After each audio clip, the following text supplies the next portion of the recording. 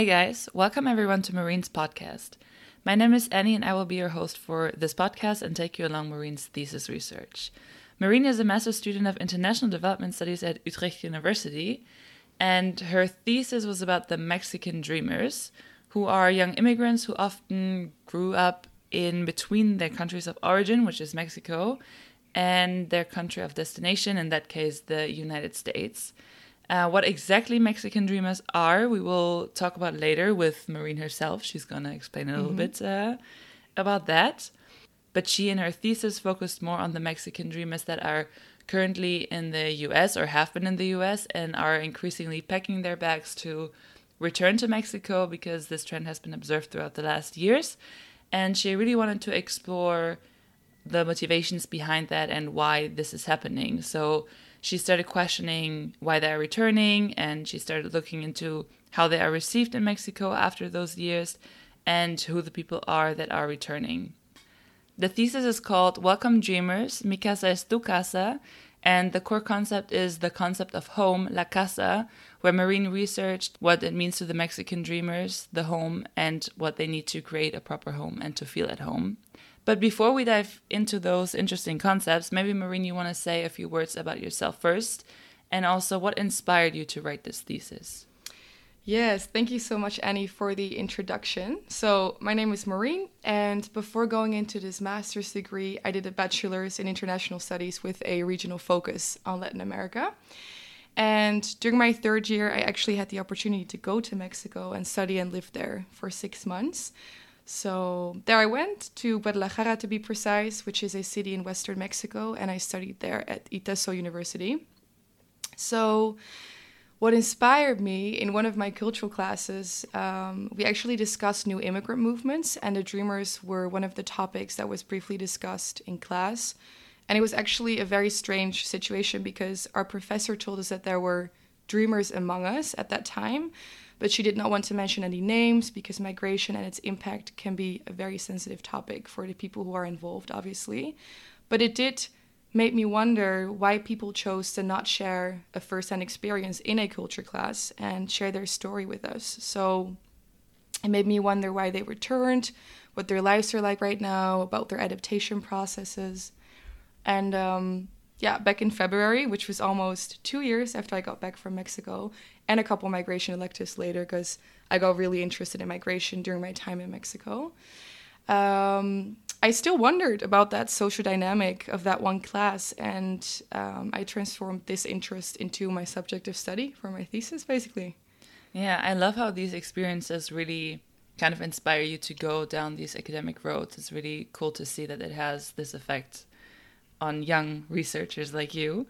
Could you maybe explain a little bit more who these Mexican dreamers are and why they are called dreamers? Yep, sure. So it's a bit of a complex story. You might have heard about the term dreamers before if you follow American politics. And that's because the concept of dreamers finds its origin in the development of migration legislation in the US. So it started with DREAM Act. That's essentially where the name Dreamers derives from. And this later evolved into DACA, which you might be a bit more familiar with. DACA stands for Deferred Action for Childhood Arrivals, and it's a program that was introduced in 2012 under the Obama administration and put in place by Homeland Security.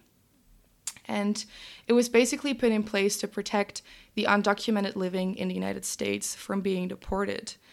So, yeah, just like you mentioned actually in the introduction, Annie, dreamers are the children of parents who move to the US to generally find a better standard of living. So they cross the border in many different ways, and they grow up living in the US, making friends, going to school, joining after-school activities. And on the surface, you could actually say that it can seem like growing up is much like growing up like you and I did. Yeah. I guess that's really like when you take it on the surface, but if you look a bit more closely, like what would you say is the difference between these dreamers, and then how does that relate to the DACA? Well, an undocumented status comes with many limitations, and I think that's where you see the effect. For example, you do not have a social security number. That's the big one. That means you cannot apply for a formal job with labor benefits. You cannot apply for a driver's license. College options are also very limited since the Dreamers cannot enroll as a US citizen, which makes it actually extremely expensive to study. So DACA was introduced to tackle these limitations by granting these young adults with Social Security and for them to kind of move away from the decision of their parents to move to the United States years ago. So yeah, whenever an individual applies and is accepted to get DACA, they are granted Social Security in terms of going to college, not paying top price, getting a driver's license, becoming mobile within the US as well. Lots of good stuff. And obviously there's also certain conditions. And because of those conditions, some Dreamers are able to pick the fruits of DACA and others are not. Yeah. Yeah, very interesting. But then relating a bit more back to your actual research, you are actually more focusing on the returning Dreamers though, right? Yep. Yeah, it's very interesting because the US-Mexico migration corridor obviously is well studied and explored, pops up in academia all the time, mainly for the migrants going from Mexico and from the whole of Latin America to the United States. But there is, actually a changing migration narrative for Mexico. There's lots of people coming back to Mexico as well, and the Dreamers are a big part of that group. Because of their experiences and the insecurity of DACA not being a permanent fix, because it's a program, it's not a law.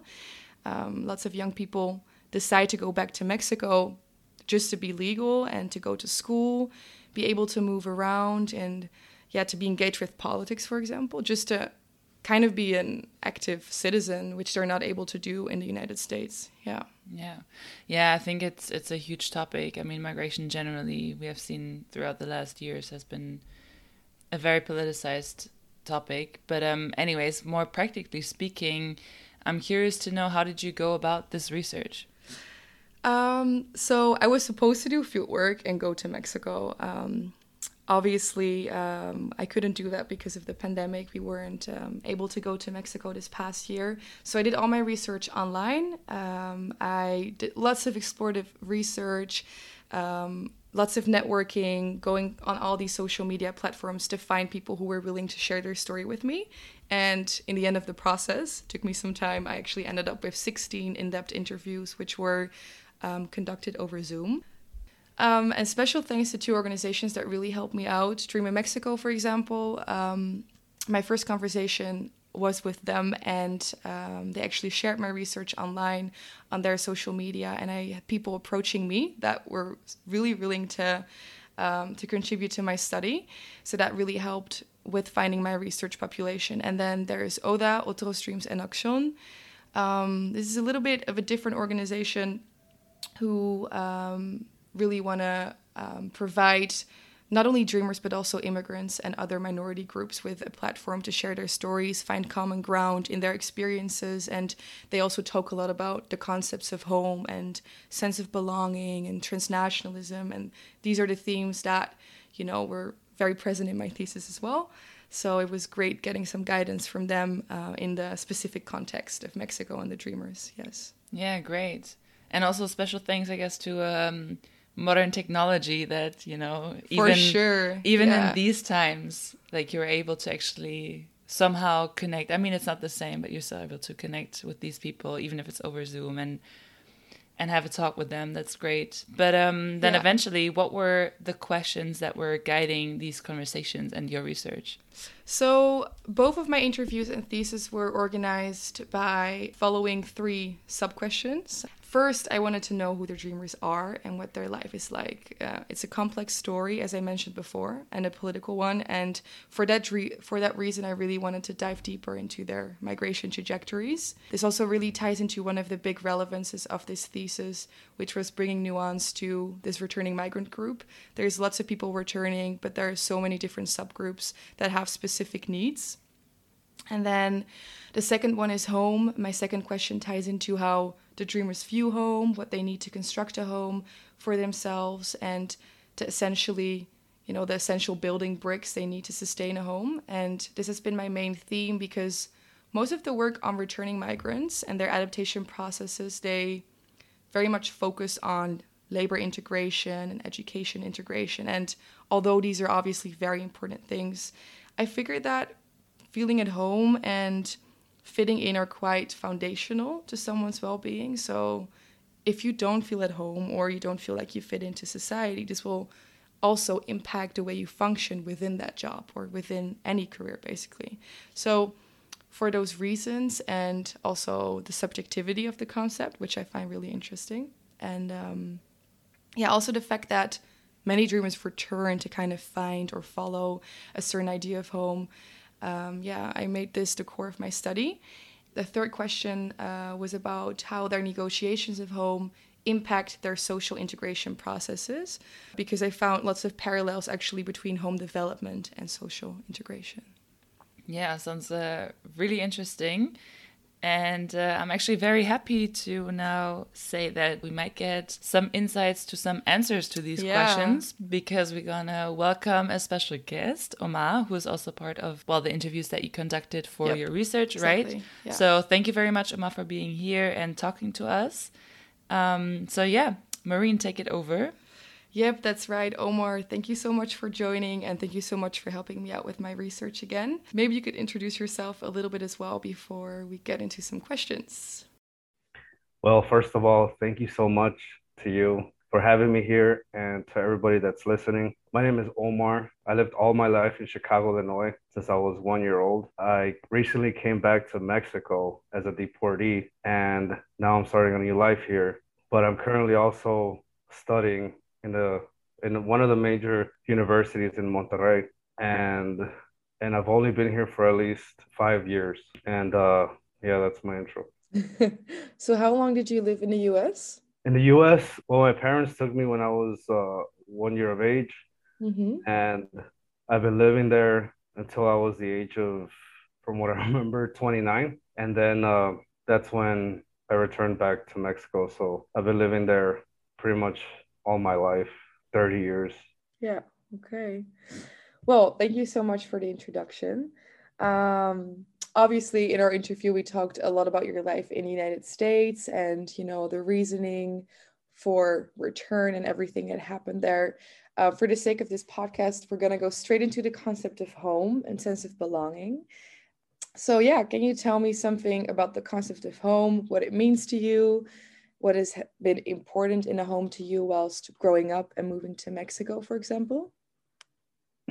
Well, specifically in my situation, from my life experiences, concept of home for me is somewhere where I feel safe, somewhere where I can actually call my home, that I know where I'm at, and that I have the facility to go about wherever I want throughout the city or the town or wherever I live. And also family, and also just the culture that you grow up with. And that's my concept of hope, something you grew up with all your life. And when you go back to it, you just feel the same, I guess, a sense of sanctuary, a sense of, hey, this is where I belong. I think that's my sense of home overall. And it goes straight towards Chicago, Illinois, where I always lived all my life. So that's basically my definition of what the concept of home is. Yeah, okay, interesting. So you still call the United States your home, even after returning to Mexico then? In my brain, in my life, and my mental side of stuff, yes, it's still my home, even though it's not in paper, but I still consider it my home. Okay. And where does Mexico come in that situation? Like, how do you look at Mexico? At this point, being here 5 years, at first, I did not feel at home here. It was I guess you could say, a culture clash. And there was also a lot of stuff where I had to really try to adapt to a new system, a new culture, like I said. So Mexico is basically just felt like a new planet. Like wow, different places, different things. They do things differently, and stuff that I'm not used to. Don't get me wrong, Mexico's a beautiful place. However, being dropped in a place where I never knew nothing about made me feel like I was in a different planet. So that kind of explains how far away from home it was. However, now now that I met some of my old, I mean, not old, but like, yeah, some of my family members that I have never met all my life, and they brought me in, that is for me a sense of home, a sense of welcoming, a sense of secureness. But it was not the same type of home that I was used to in Chicago, Yeah. but it's more like a learning process of learning how to adapt. And so that's pretty much where Mexico lies in with that. Okay, cool. Well, thank you so much for sharing that. So I wanted to go into your accommodating process as well a little bit.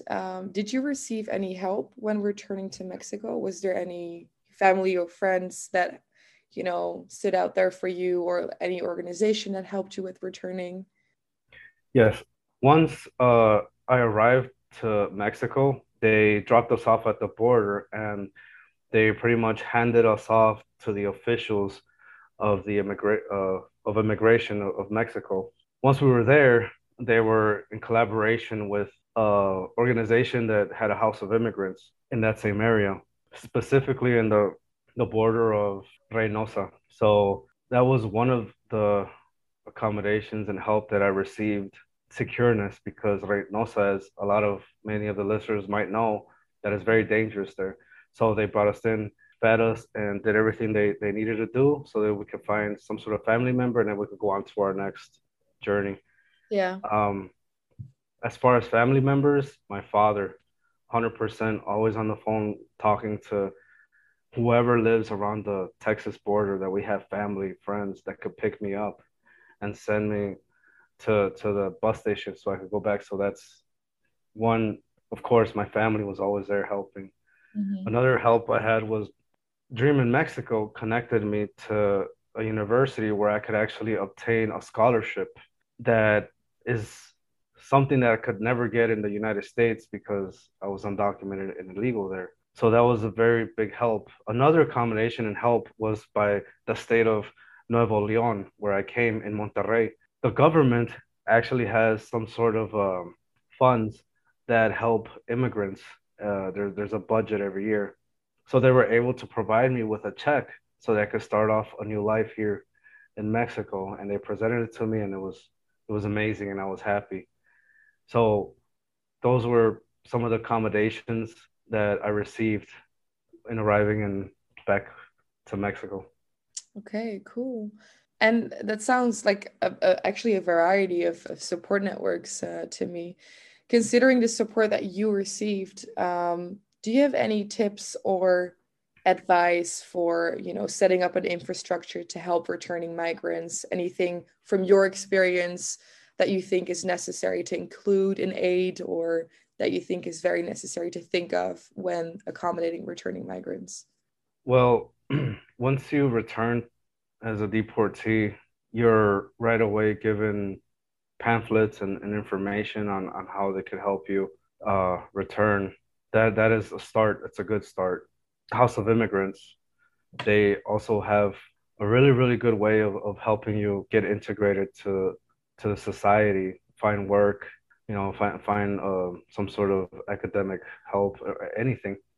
But also the main thing and the main issue is not just help, not just give money, not just say, hey, welcome back to Mexico, but actually establish some sort of system or program where you could kind of, I don't want to say specifically educate, but yeah, in a way, deportees are people that are coming back to Mexico, some of the customs, some of the cultures, of course, your rights, the differences between Mexico and the US on certain areas like politics, laws, I mean, of course, with the immigrant, the beneficiary, the immigrant, willing that they want to do that, of course.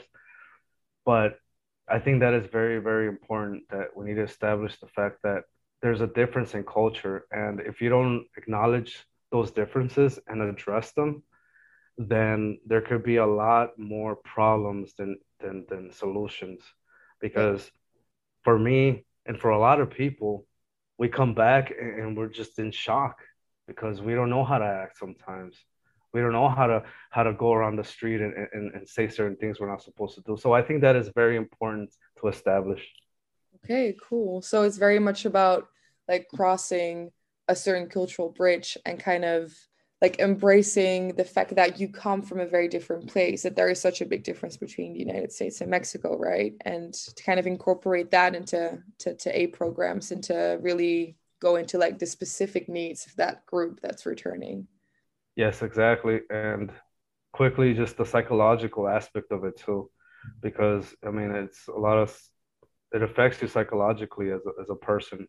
So Yeah. that is very important. Psychologists and counselors, therapists, Yeah. also very important. Thank you so much for sharing that to give us like a very brief, of course, insight into how you view your home and how that's been changing for you. And yeah, thank you so much for joining me on this podcast. And yeah, thanks. Yeah, no problem. Thank you for having me.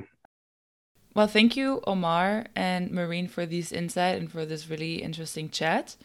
Now I'm kind of curious to know how kind of these quite personal experiences, or how kind of the aspects that we learned during the conversation just now, how these relate to the more general results of your study.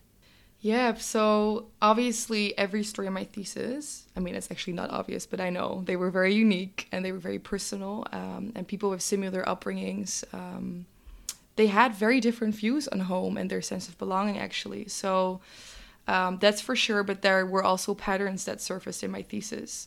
So, for example, with regards to their migration trajectory and who the dreamers are, many of them grew up in very diverse neighborhoods with lots of immigrants living there. Many of them viewed the United States as their home for a significant amount of time, mostly until they started to become more aware of their undocumented status and how that status would impact their freedom. So the being bounced back and forth like a political ball was very present in nearly all interviews. And this has to do with the fact that movement is very much impacted by the political climate and migration reforms in the United States, as earlier explained. And this often has led to an voluntary return, as I named it in my study. Yes, the dreamers mostly decided for themselves to return, but how free was this choice really? And since their return was often a product of non-freedoms and anxiety that pushed them to leave, this is quite questionable. Yeah. I mean, it's never black and white, especially if you have such a politicized issue, right? So eventually, what about their home then? So just like Omar mentioned as well, the dreamers viewed their homes as places such as the United States, Mexico, a specific street, a specific building, actual geographical places. But it is the social meaning layered into them that makes these places a home. The research has shown, however, that when we dive a little bit more into how they view their homes, there was also a sense of confusion, you could say. And this confusion ties very much into the dreamers being part of the 1.5 migrant generation. So this reflects on them being from Mexico, not growing up there, moving to the United States, and then going back to the country of their birth, which actually was a complete stranger to them in most cases. So this in-betweenness creates multiple homes and multiple belongings to various places. Home is often not one place anymore, and at the same time, it is often something yet to be discovered. And although they have a desire to feel grounded, their migration trajectories also fueled a sense of detachment to these places. So some people, they experience an inability to find a home anywhere because they kind of, lost that sense of home along the way. And others, they became very flexible in finding a home everywhere. But what about like the specific aspects that eventually create a home for them? Like what about the ingredients that are necessary for them to construct a home? So the primary necessary ingredients to construct a home have been identified as social support networks, such as Omar talked about as well. And additionally, things like freedom, opportunity, citizenship, and nationality as well in terms of mobility also facilitate the construction of a home for the dreamers. And it very much appeared that when these ingredients are in place, they can function as sustainable building bricks to construct a home wherever that might be. So they can take these things along with them or find them in different places. Yeah. Yeah, you also touched upon like social integration, and as you, well, I mean, it relates to, I guess, the social support network that you were talking about earlier. But how do you think the social integration has impacted the negotiations of home? I think more in, this the unsettledness, I would say, of dreamers and the way they view their home, because they grow up in between two countries. That's the thing with the 1.5 migrant generation, and this does indeed affect their social integration processes. And this was, for example, identified in them only partially integrating because Mexico is seen as more of a pit stop in their migration journey on a quest to find their home. So, yeah, Mexico wasn't seen as the end stop in many of the interviews I've conducted. And for that reason, they also, invested less in social integration in the specific places where they were living in Mexico at the moment. So, actually, this makes me think of something that really ties into the help they would like to receive. The help they would like to receive by the government and by their organizations, and the things they've shared in the interviews, and also where help is missing. There's a need to take into account their migration background and their transnational identities. Lots of organizations and aid that is out there right now, they're pretty much focusing on helping the returnees to integrate into Mexico, whereas my interview showed as well that Mexico was not necessarily always seen as, the future place of home. So it's really interesting to look at their specific needs and to look at that transnational identity in terms of culture and language, and really focus on the entirety of their identity in that sense. So, in that way, I feel like sustainable support networks can emerge. Yeah. And based on that, you also came up with some recommendations, right? And what are these recommendations, and who would you direct them to? Yeah, so part of the study also tied into how the dreamers were accommodated in their return. So looking into the infrastructure that's in place to provide the specific needs the dreamers might have. And some recommendations have derived from exploring those questions, which in my study were not necessarily directed to organizations or the government, but more in general, some values that should be in place whenever anyone accommodates dreamers. So one of these things is that the knowledge of the dreamer should be centralized. They can become active agents in support programs and really help with their experiences to direct, workshops and aid that is out there.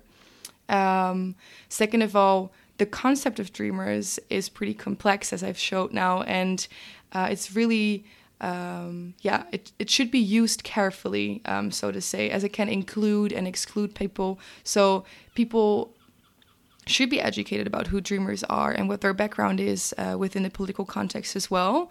That would be really good in aid programs, I think, specifically when they're directed towards dreamers. So the last one is that there should be a focus on the entirety of the migration trajectory when developing support networks, as opposed to solely considering their situation in the country of destination. Mexico, in this case, obviously they've had lots of experiences of living in the US, and that's part of their migration trajectory, and that should be considered and highlighted, that transnationalism, once more when we're looking into how to accommodate returnees. Yeah.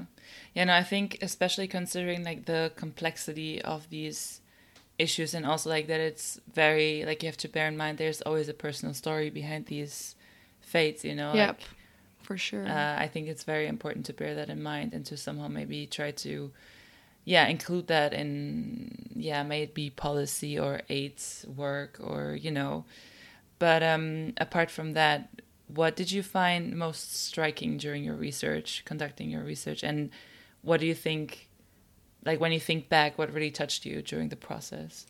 So I did receive some criticism towards my study from people who were not so sure about my intentions, which was a little tricky in the beginning. But it did teach me a lot about qualitative research in general. It showed me that I am not a researcher who wants to give voice to the voiceless, as it is often perpetuated in qualitative research. But to really carefully plan and organize your study in such a way it can become a platform to make voices hearable. I think that's really important. I was only able to put one author for my thesis. I wish I would have had 17 authors for my thesis, because I do think that they really wrote my thesis, and they really made this study, possible. So I think it's very important to value that and to portray their stories in an most accurate way. Additionally, the findings showed how the home undergoes change depending on one's time and space in their migration trajectory, and that home is something very fluid. So I think what I've also learned is that fixed notions of home, and with that also identity, they're pretty much fading out, and they're not very representative of the reality anymore. And yet again, home is something very foundational to someone's well-being within society, so it shouldn't be overlooked. I think it's always very important to question yourself what it means to you, what you need to fit in, and how to negotiate these concepts. Do you crave attachment? Do you crave freedom? And I think whenever these specific needs are explored, obstacles can be overcome. I mean, they can be identified and be overcome. And in that way, I do feel like sustainable homes can be created. Yeah, thank you so much for giving us these insights. And I think especially important is, like, as you said, like creating the space for the voiceless, and also, as you mentioned earlier, like considering their agency and noticing that they have agency and that you're there to give them the space and to tell, well, not to tell their stories, but like to make them tell their own stories. Exactly. Yeah. And yeah, no, I think that's beautiful. So thank you so much for sharing this. And thanks again to Omar for also being part of this. And I hope everyone who listens enjoyed this. And I certainly did. So thank you so much, Maureen, for sharing your research. Great works.